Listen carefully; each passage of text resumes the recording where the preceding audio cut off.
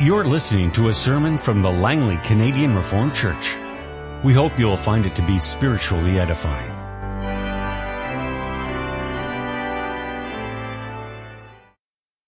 Our scripture reading this morning comes from the Gospel of Matthew. Turn to Matthew chapter 19.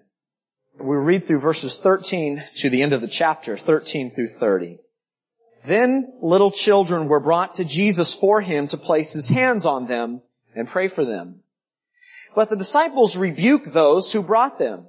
Jesus said, "Let the little children come to me and do not hinder them, for the kingdom of heaven belongs to such as these." When he had placed his hands on them, he went on from there. Now a man came up to Jesus and asked, "Teacher, what good thing must I do to get eternal life?" "Why do you ask me about what is good?" Jesus replied. "There is only one who is good. If you want to enter life, obey the commandments." "Which ones?" the man inquired. Jesus replied, "Do not murder, do not commit adultery, do not steal, do not give false testimony, honor your father and mother, and love your neighbor as yourself." "All these I have kept," the young man said. "What do I still lack?" Jesus answered, "If you want to be perfect, go, sell your possessions and give to the poor, and you will have treasure in heaven. Then come, follow me." When the young man heard this, he went away sad because he had great wealth. Then Jesus said to his disciples, "I tell you the truth, it is hard for a rich man to enter the kingdom of heaven. Again, I tell you, it is easier for a camel to go through the eye of a needle than for a rich man to enter the kingdom of God." The disciples heard this. They were greatly astonished and asked, "Who then can be saved?" Jesus looked at them and said, "With man this is impossible, but with God all things are possible." Peter answered him, "We have left everything to follow you. What then will there be for us?" Jesus said to them, "I tell you the truth. At the renewal of all things, when the Son of Man sits on his glorious throne, you who have followed me will also sit on 12 thrones, judging the 12 tribes of Israel. And everyone who has left houses or brothers or sisters or father or mother or children or fields for my sake will receive 100 times as much and will inherit eternal life. But many who are first will be last, and many who are last will be first." Beloved in the Lord Jesus Christ, God loves you. What does that mean to us anymore? What does it mean? One of the worst perils, of course, in the modern church is that Christ's work of salvation has been utterly devalued. It just doesn't seem to mean much to people anymore. It doesn't seem to impact lives. It seems as if that old story that we love to hear has died, and in this postmodern world, the story has just been sort of left behind with the changing winds of time. And what a seemingly impossible task for the church, isn't it? The terminology that is special to us, the same old words that we use in attempt after attempt to call people to believe in Jesus Christ, seems to have absolutely no power anymore. We drive down the road, and at least it's this way in the States. I drive down the road and I'll see an old billboard, and plastered on the billboard is John 3:16. "For God so loved the world that He gave His only begotten Son." In LA, when I was down there, there's an old neon sign that still sits there and lights up the night. It's been shining there for years, and those bright red letters still say the same thing. Jesus saves. Jesus saves. Church after church, of course, attempts to share that good news, the gospel as we call it, with the world. And sadly, it seems that few want to hear it. Why do so many have so little interest in the only message that is able to save their souls? What's happened? Why has the news lost, it seems, its effectiveness? Why is it that this same old story seems to lose its grip and its power over men's lives? so that even we as Christians can come here and worship and not give Him the heart. Go through the repetition. Go through the words. The effect seems to be minimal, often on the inside walls of the church. Minister after minister complains that their congregations are moving at the pace of snails. The gospel seems to be smacking up against the brick walls of men's hearts with little effect. And then the pastor opens the Word. He knows his calling. He knows what he has to do. And he opens up and he reads years ago of the Apostle Paul saying, "Woe is me if I do not preach the gospel. Woe is me. Woe is me. Woe is me if I do not preach it." That's what he's called to do. And to his sadness, it seems that people are tired of it. Another parishioner yawns in the pew as the minister speaks of the salvation of the Lord. Hearts and bellies are full. Men are complacent off the fat of the land. We don't need more gospel, they say. Give me more life application. I hear that all the time. Give me more life application. Or let me say it another way. I don't want gospel, I want law. Give me law. Is that what you want? What's happened?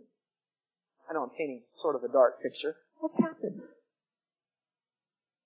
Isn't this the power of God unto salvation for all who will believe the gospel? Then why is it seeming to have so little impact? Well, the answer is really quite simple. It's very simple. People today have lost a sense of their need for it. They're told that God loves them. They're told that God has a wonderful plan for their life. And they're told that Jesus died for them. But there's no absolute urgency to embrace Jesus Christ in true faith. Urgency. So we think we sort of get beyond all this gospel stuff. We think we've already walked that line as Christians. We don't need that anymore. People treat it as if it's sort of disposable. It's said that, as the story goes, there was an old man in Scotland. And for a long time, he had been longing to hear the gospel preached. He just didn't hear it anymore. And a pastor, of course, his pastor had taken the progressive approach. He didn't preach the gospel. He was preaching moralism. He was preaching self-help. He was preaching self-esteem, earthly progress, earthly gain. One day, the pastor actually started preaching Christ. He actually started preaching Christ and Him crucified. The old man stood up in the back. And he said, "Hold ye there, preacher man. Go no further. Stay here." He was starving for the gospel. He wanted to hear about his Savior. What has happened? What have we done? Loved ones, we have to cling to these truths, all of who we are and all that we know, because they are life-changing truths. And when the Lord, once you really begin to live in light of the fact that the gospel is for the Christian daily and that we need it daily to be nourished and fed upon, that is the only way that one will begin to lose a man-centered approach to religion and really begin to live in the light of what it means that Jesus died and saved us from our sins. I submit to you that in many ways, today, we are in need of going back to the elementary principles, as Paul said so many years ago. We are in need to feel the weight of those words press heavy on our hearts. Jesus saves. Well, this morning, that's what we're considering. That why did the Son of God, the eternal Son of God, why is He called Jesus, meaning Savior? Because He saves us from our sins. He is the only one through whom salvation comes. And this morning we consider a passage that teaches us very clearly what it means that Jesus saves. It's my prayer that the devil will never creep into our hearts and tire us to hear about these words, Jesus saves. Let's consider this text this morning under these 3 points, if you're taking notes: the crisis of salvation, the impossibility of salvation, and the possibility of salvation. Matthew 19, of course, is a very unique passage. And we really cannot separate it from the surrounding context, what comes before and what follows. And at the beginning of chapter 18, if you have your scriptures open, Jesus was teaching something very important. The disciples were very concerned about who is the greatest in the kingdom. In fact, we know that they had argued about this before. Sometimes we read that and we get rather astonished about the argument. But at one point, remember, the mother of two of them asked Jesus if they could sit one on the right hand and one on the left. And right out of the hearts of the disciples, of course, Jesus reacted very strongly to this. But out of the hearts of the disciples, we see a natural tendency towards pride. We see a natural tendency towards self-righteousness, toward thinking that we deserve all of this and that we can earn it. That if we go through the motions of it, somehow that will facilitate and bring God's favor. And Jesus knows all of this, so what happens? Well, if you study the connection to the passage that we designate as the rich young ruler, right before this, he sets a small child in front of them. And he said to them, unless you are converted and become as little children, you will by no means enter the kingdom of heaven. Therefore, whoever humbles himself as this little child is the greatest. I guess I see this in my daughter already. She's about 20 months, and the way she trusts in mom and dad, the way she looks to me for approval and love, even more for her life, and this has really been impressed upon me. Her entire existence is dependent upon us for everything. She couldn't live without all dependency upon us to provide. And Jesus is really saying the same thing right here in this passage. He says to his disciples, you must become as this little child in full trust, in simple humility, and in childlike faith. Looking to me for everything. Well, in verse 13 of chapter 19, children were brought to him. What happened? Well, we read of the disciples rebuking him. They still hadn't understood this. And Jesus says very pointedly here, let the little children come to me, and do not forbid them, for of such is the kingdom of heaven. It's as if Jesus is reminding them again, look, you must become like one of these. You want to go to heaven? You must. Surely, if that's the case, you had better not forbid these little ones to come. Because you must come to me like them. In what? Tendency, trust, belief. Childlike belief. And I guess I pause and say that's one of the hardest things for us. We exalt ourselves, we look to our works, we are prone towards elitism. But the most difficult thing in life is to deny the impulses that reek of pride and humble ourselves as little children before Him. Pride has to be rooted out. Everything must be exposed at Jesus' feet in childlike dependency. That's Jesus' call. That's our Savior. Well, now Jesus is going to transition a bit. And He's going to teach His disciples what that looks like with a very difficult life circumstance. Now Jesus sets before them this example to the contrary. He shows them the exact opposite of what childlike faith looks like. Verse 16, pick up there. Now behold, one came and said to him, Good teacher, what good thing shall I do, or that I may get or have eternal life? Lord, I want eternal life. It's equivalent to saying, I want your salvation. Show me what I need to do, and hey, I'll do it. Lay it before me.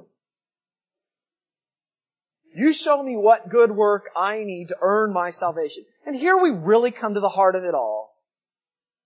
Much of what is the problem today, right out of the gates, is that people have a fundamentally wrong view about God, a fundamentally wrong view about salvation, and a fundamentally wrong view about themselves. I don't care, I guess, who it is. This mentality prevails in all of us. And much of the reason why it seems that the gospel is having such little impact in men's lives is because people are coming to Jesus with a very low view of Him.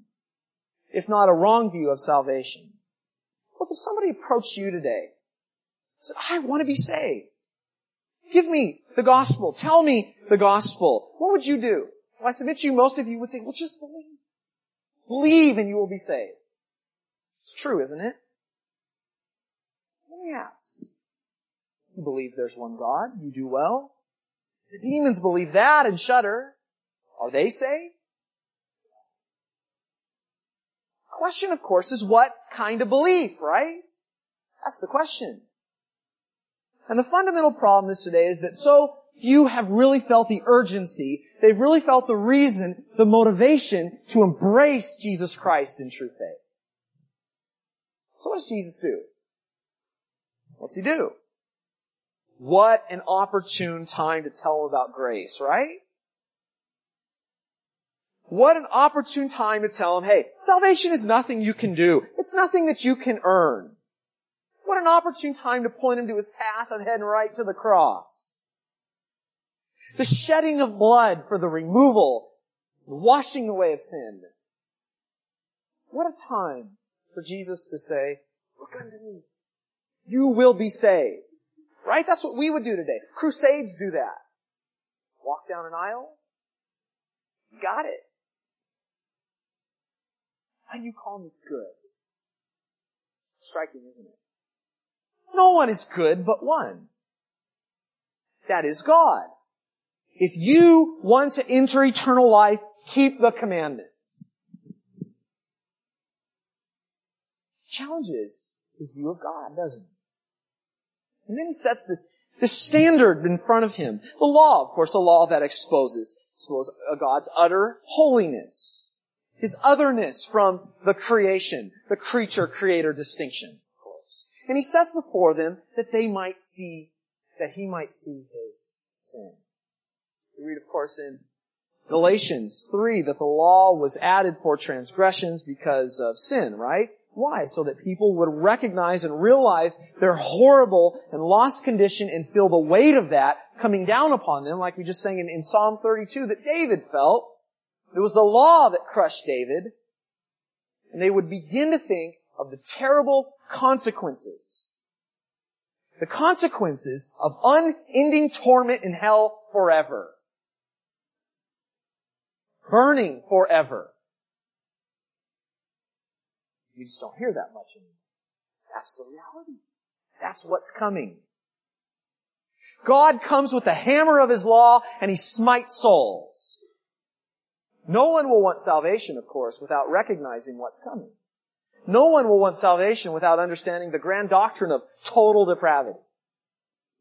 No one will look for a cure, Jesus said, if they don't know anything's wrong.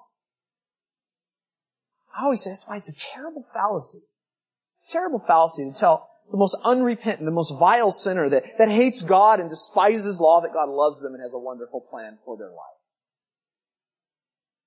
You look at Jesus' message, loved ones, it was so utterly different than the stuff we're hearing today. His message was, unless you repent, you will perish. That's not a wonderful plan for people's lives.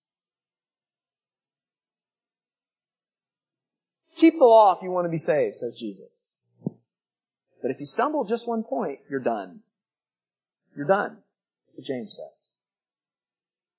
Terrible answer comes back, doesn't it, looking at the text. I've kept all these things from my youth. What do I still lack? My, I guess the greatest difficulty in looking at a text like this, the greatest difficulty that is exposed here, the hardest thing for man to understand and comprehend is to become broken over his sin. We sit here prideful, as if we deserve this, without the kind of heart He's looking for. The hardest thing is for us to come to the grips that our own hearts are wastelands of evil.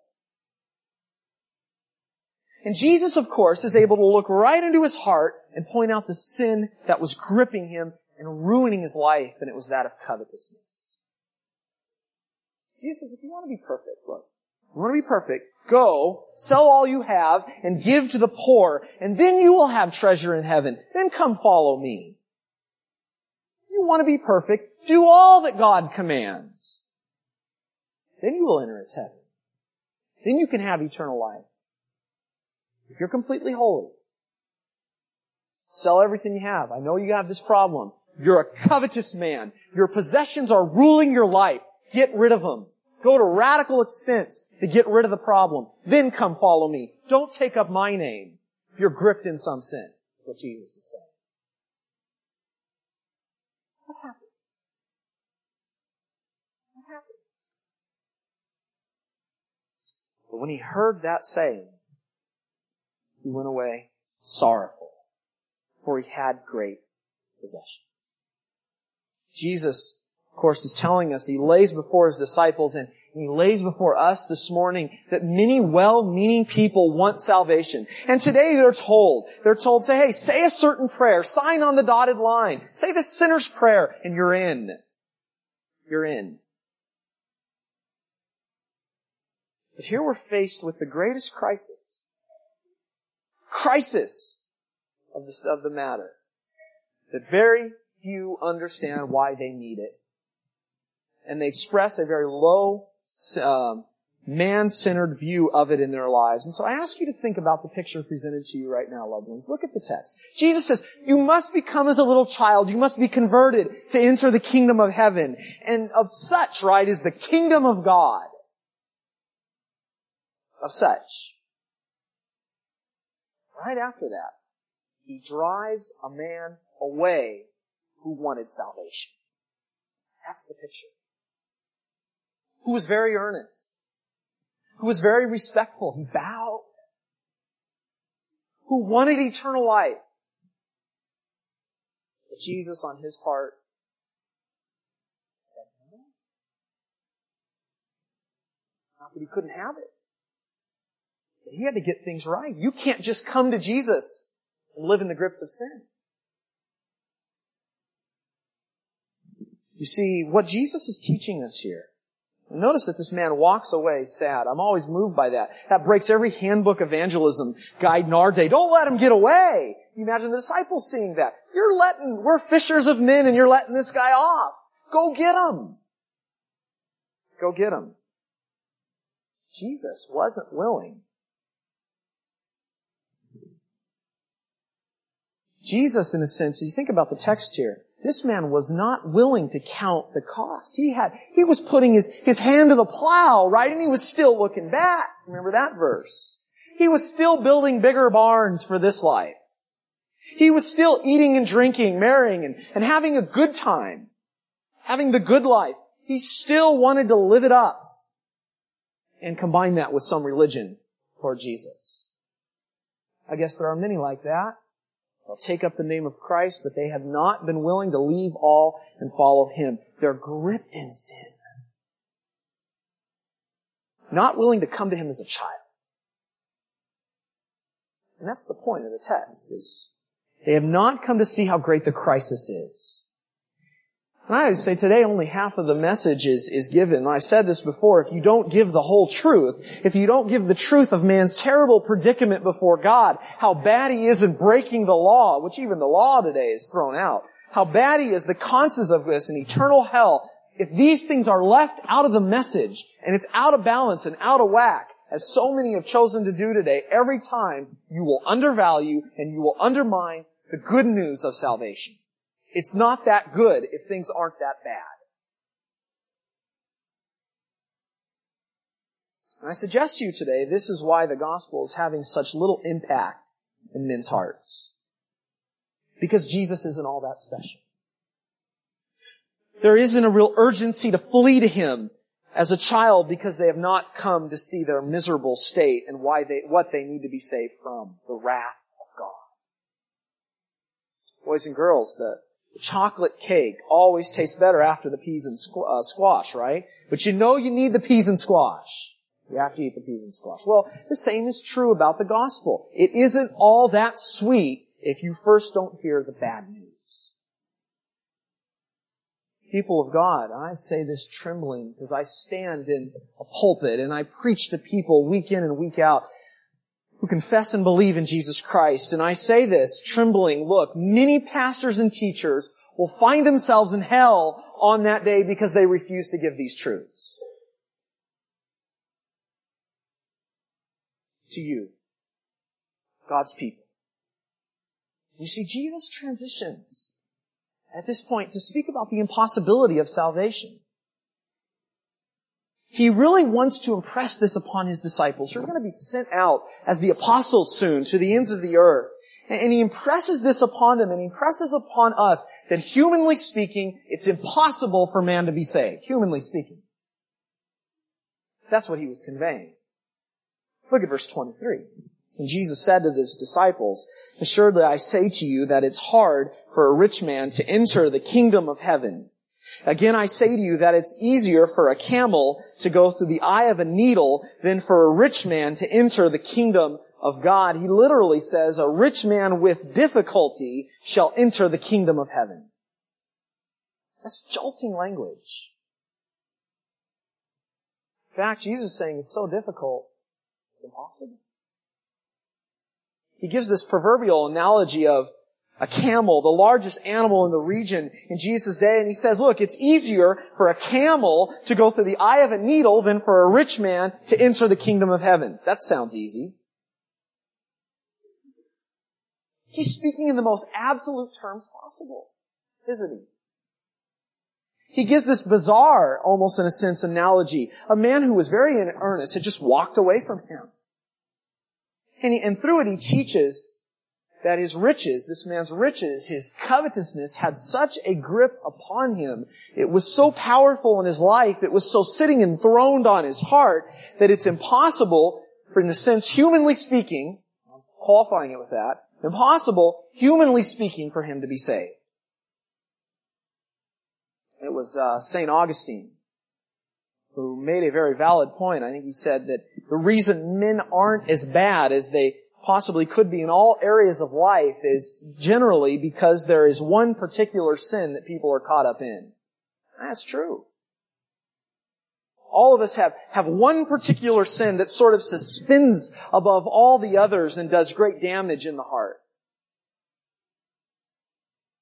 And of course, just breaking one of the commandments renders us guilty of the whole law. But this one sin can so reign there that even if we desire salvation, because this guy wanted it, even if we begin to sense some sort of need for Jesus, even if the impulse rises towards Christ, we still will not be willing in and of ourselves to take that sin off the throne of our hearts that masters us. Jesus says, if you're going to be saved, you better be perfect. Wow. It's jolting. Look, he says, you know the commandments. You want salvation? Keep the law. But here's the problem. No one can. That's what he's driving towards. And since it's impossible due to the fall, it's easier for a camel to go through the eye of a needle than for you to be saved, is what Jesus is saying. Now, loved ones, I'm convinced that we must come to the place of the disciples here. Look what happens. They hear this, and the first thing is that they're greatly astonished. That's what we read. I mean, we can't get the sense of what went through their hearts at this moment. I hope this language is somewhat jolting to us, because it should be. It went through their hearts. They were exceedingly amazed, as it translates. It was panic amazement. They were very much of the common view of the day that riches were a sign of great blessing, and riches are a sign of blessing. But it was strongly believed in that day that with riches came righteousness. If you're rich, you gotta be a righteous guy. According to the day, the rich had the great opportunity to give alms to the poor. They had time to study the Torah. Thus, they were viewed as the really blessed of society, the ones that everyone looked up to, who were giving strong pursuits to righteousness. Against that background, Jesus hears these words, right? Think about what he said. Assuredly, I say to you, it's hard for a rich man to enter the kingdom of heaven. What were they hearing? Well, they were hearing, right? If the most privileged and blessed of society can't be saved, the greatest of this world, then nobody can. What was the next thing that came out of their mouth? Who then can be saved? about us? All of life, I guess, comes down to this question. Jesus was driving them to this. He was driving them to despair, and He had done it because the answer to that question is self-evident. No one, all human salvation is impossible. Impossible. Across the board. In and of ourselves. That was their conclusion. And it's when we come here, it's when we walk this path, when we tread this line, that we see that Jesus is teaching us that God didn't give us His law so that we think that we might get justified by it or through it. No. He gave the law for condemnation, to expose the darkness of our hearts. Paul said that. The law is good, but I would not have known covetousness unless the law had said, thou shalt not covet. It exposed it.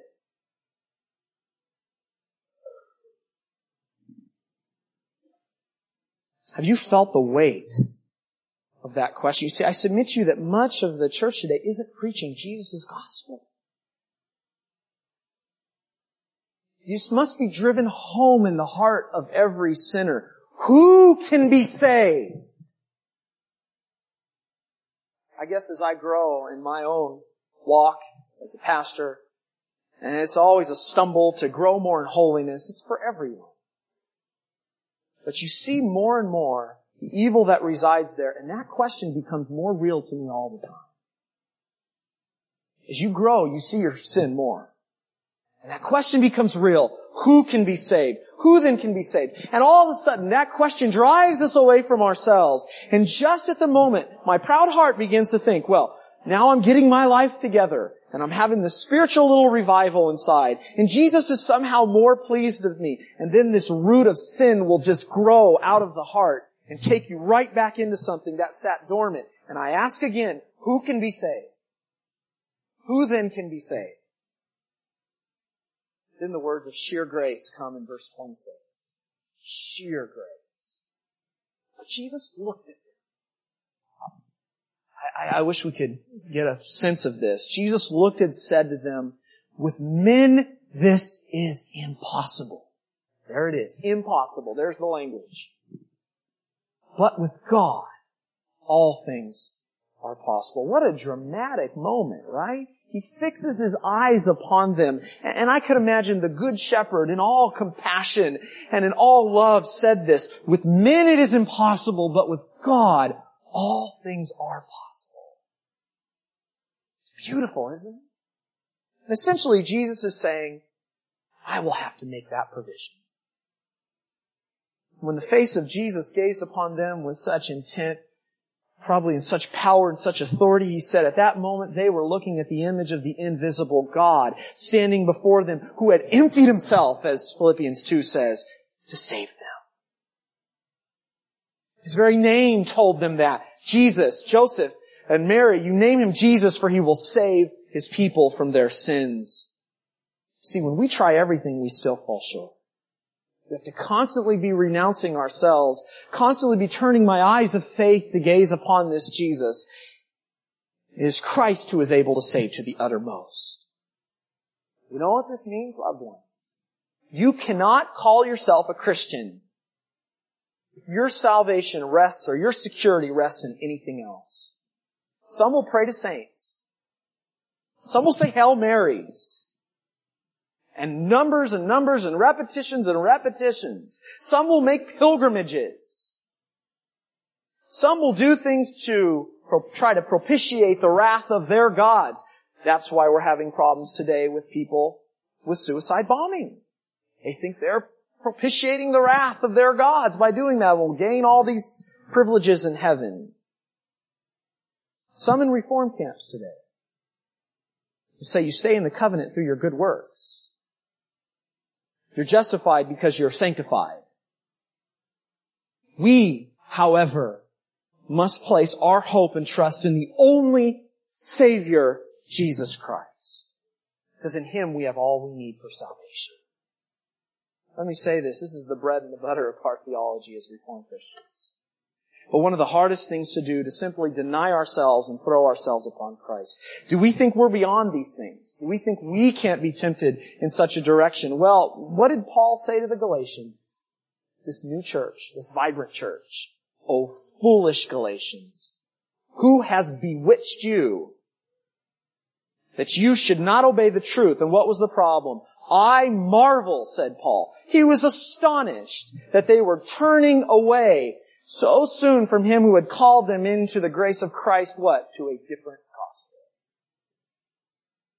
So soon, yeah, to a false gospel that said one is perfected by their works. You think we're not prone to those things? It resides in all of our hearts. Anything and everything contrary to the true gospel must be rooted out. And in light of this salvation, any teaching that advances that salvation is dependent in any way on man's free will or man's acceptance, and Arminianism is here condemned. Here condemned. There must be faith and trust in the only provision, Jesus Christ, the righteous one. You know, as we wrap this sermon up here, the one thing that's interesting is Peter doesn't quite get this, does he? In verse 27, he asks, "See," look there, "we have left all and followed you. Therefore, what shall we have?" See all this connection. It's just amazing. "Look, Lord, I've left my fishing business. Andrew and James and John have left their tax collecting business. We've given all. What do we get?" Self-satisfaction, Lord. I've said the creed today. I've put my money in the basket.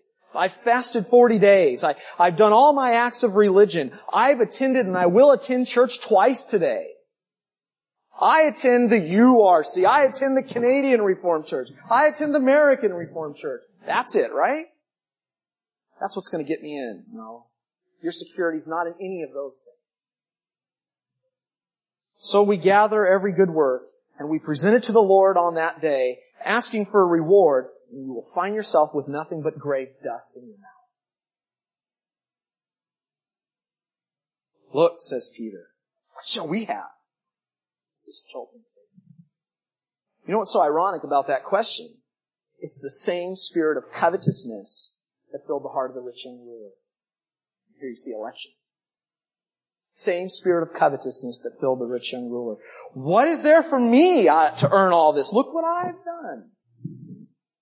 You hear what Peter's asking? Lord, this guy walked away. He couldn't stand up to the heat. We have. We've endured it. This guy, right, wouldn't give up his riches. We've given all of it up. He won't follow you. Look at us. We've left families. We've left all. We'll follow you. We have no place to lay our head with you. We didn't stop to bury the dead for our fathers, right? We have left all, unlike this guy. Therefore, what do we get? We've walked with you, Jesus. We know your ways. We were there from the beginning. You chose us. And so on. Well, Jesus doesn't deny that there will be great rewards. In fact, in the next few verses, he affirms this. He says, in the regeneration, in other words, when the new heavens and the new earth becomes a reality, you who have followed me will sit on the 12 thrones judging the 12 tribes of Israel, and everyone who has left houses or brothers or sisters or mother or father or wife or children or lands for my name's sake shall receive 100-fold and inherit eternal life. Yeah, you're going to get great benefits in eternal life. Great reward. But notice that last clause. Many who are first shall be last, and the last first.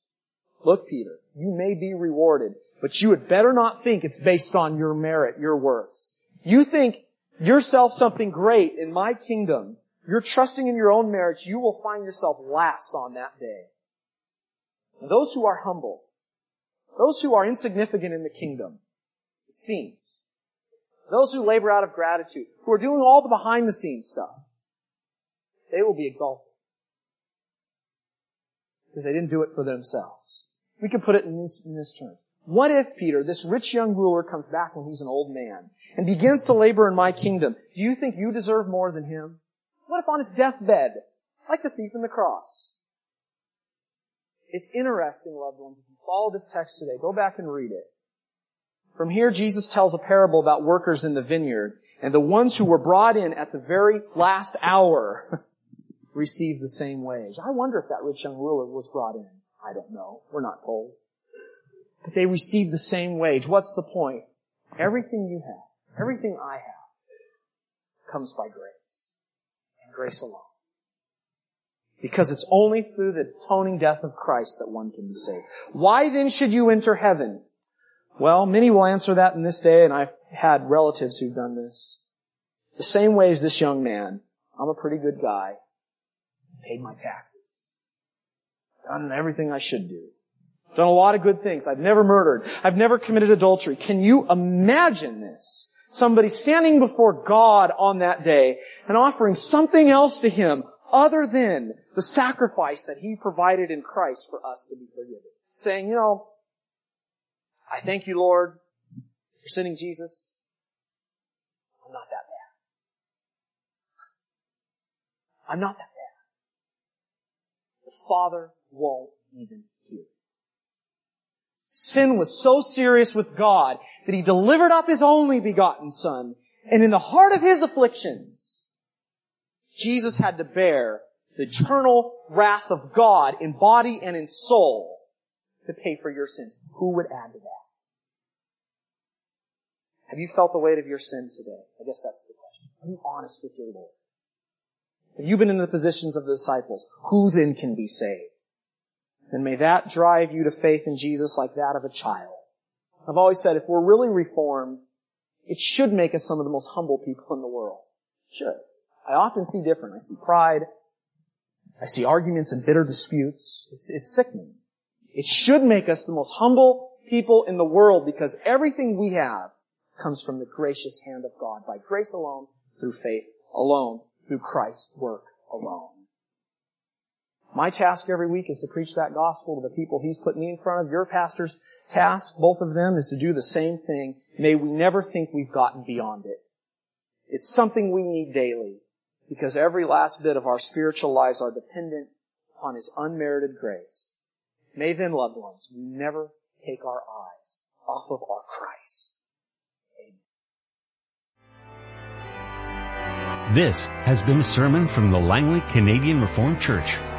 For more information, please visit us on the web at www.langleycanrc.org.